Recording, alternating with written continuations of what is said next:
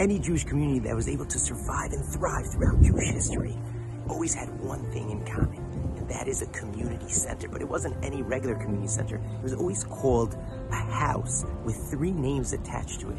Number 1, a Beit Knesset, a house of gathering, where people would get together as a community, be there for one another.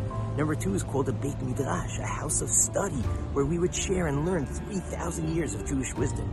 And finally, a Beit Tfilah, a house of prayer, where we would gather together when things got tough and pray and instill in each other hope and celebrate whenever it was times of joy.